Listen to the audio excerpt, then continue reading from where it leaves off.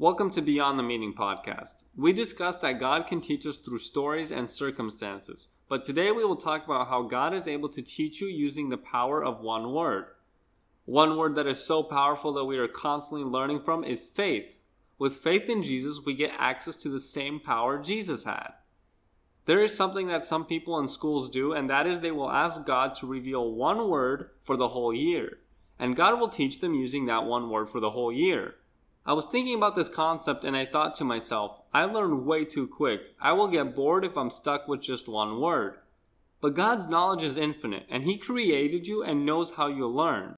You really think He doesn't know how to teach you all year long using just one word? I talk about it in the intro that it's just a connection and you seek the truth on your own. God is able to use one word for me all year, and God can use the same word for you all year. But what He shows me and what He shows you can be so completely different because we are different. God's knowledge is infinite. We see what God shows us in that time. Thank you for listening. I hope this inspires you to allow God to work in your life using one word. As always, full episode notes are available on the website. God bless.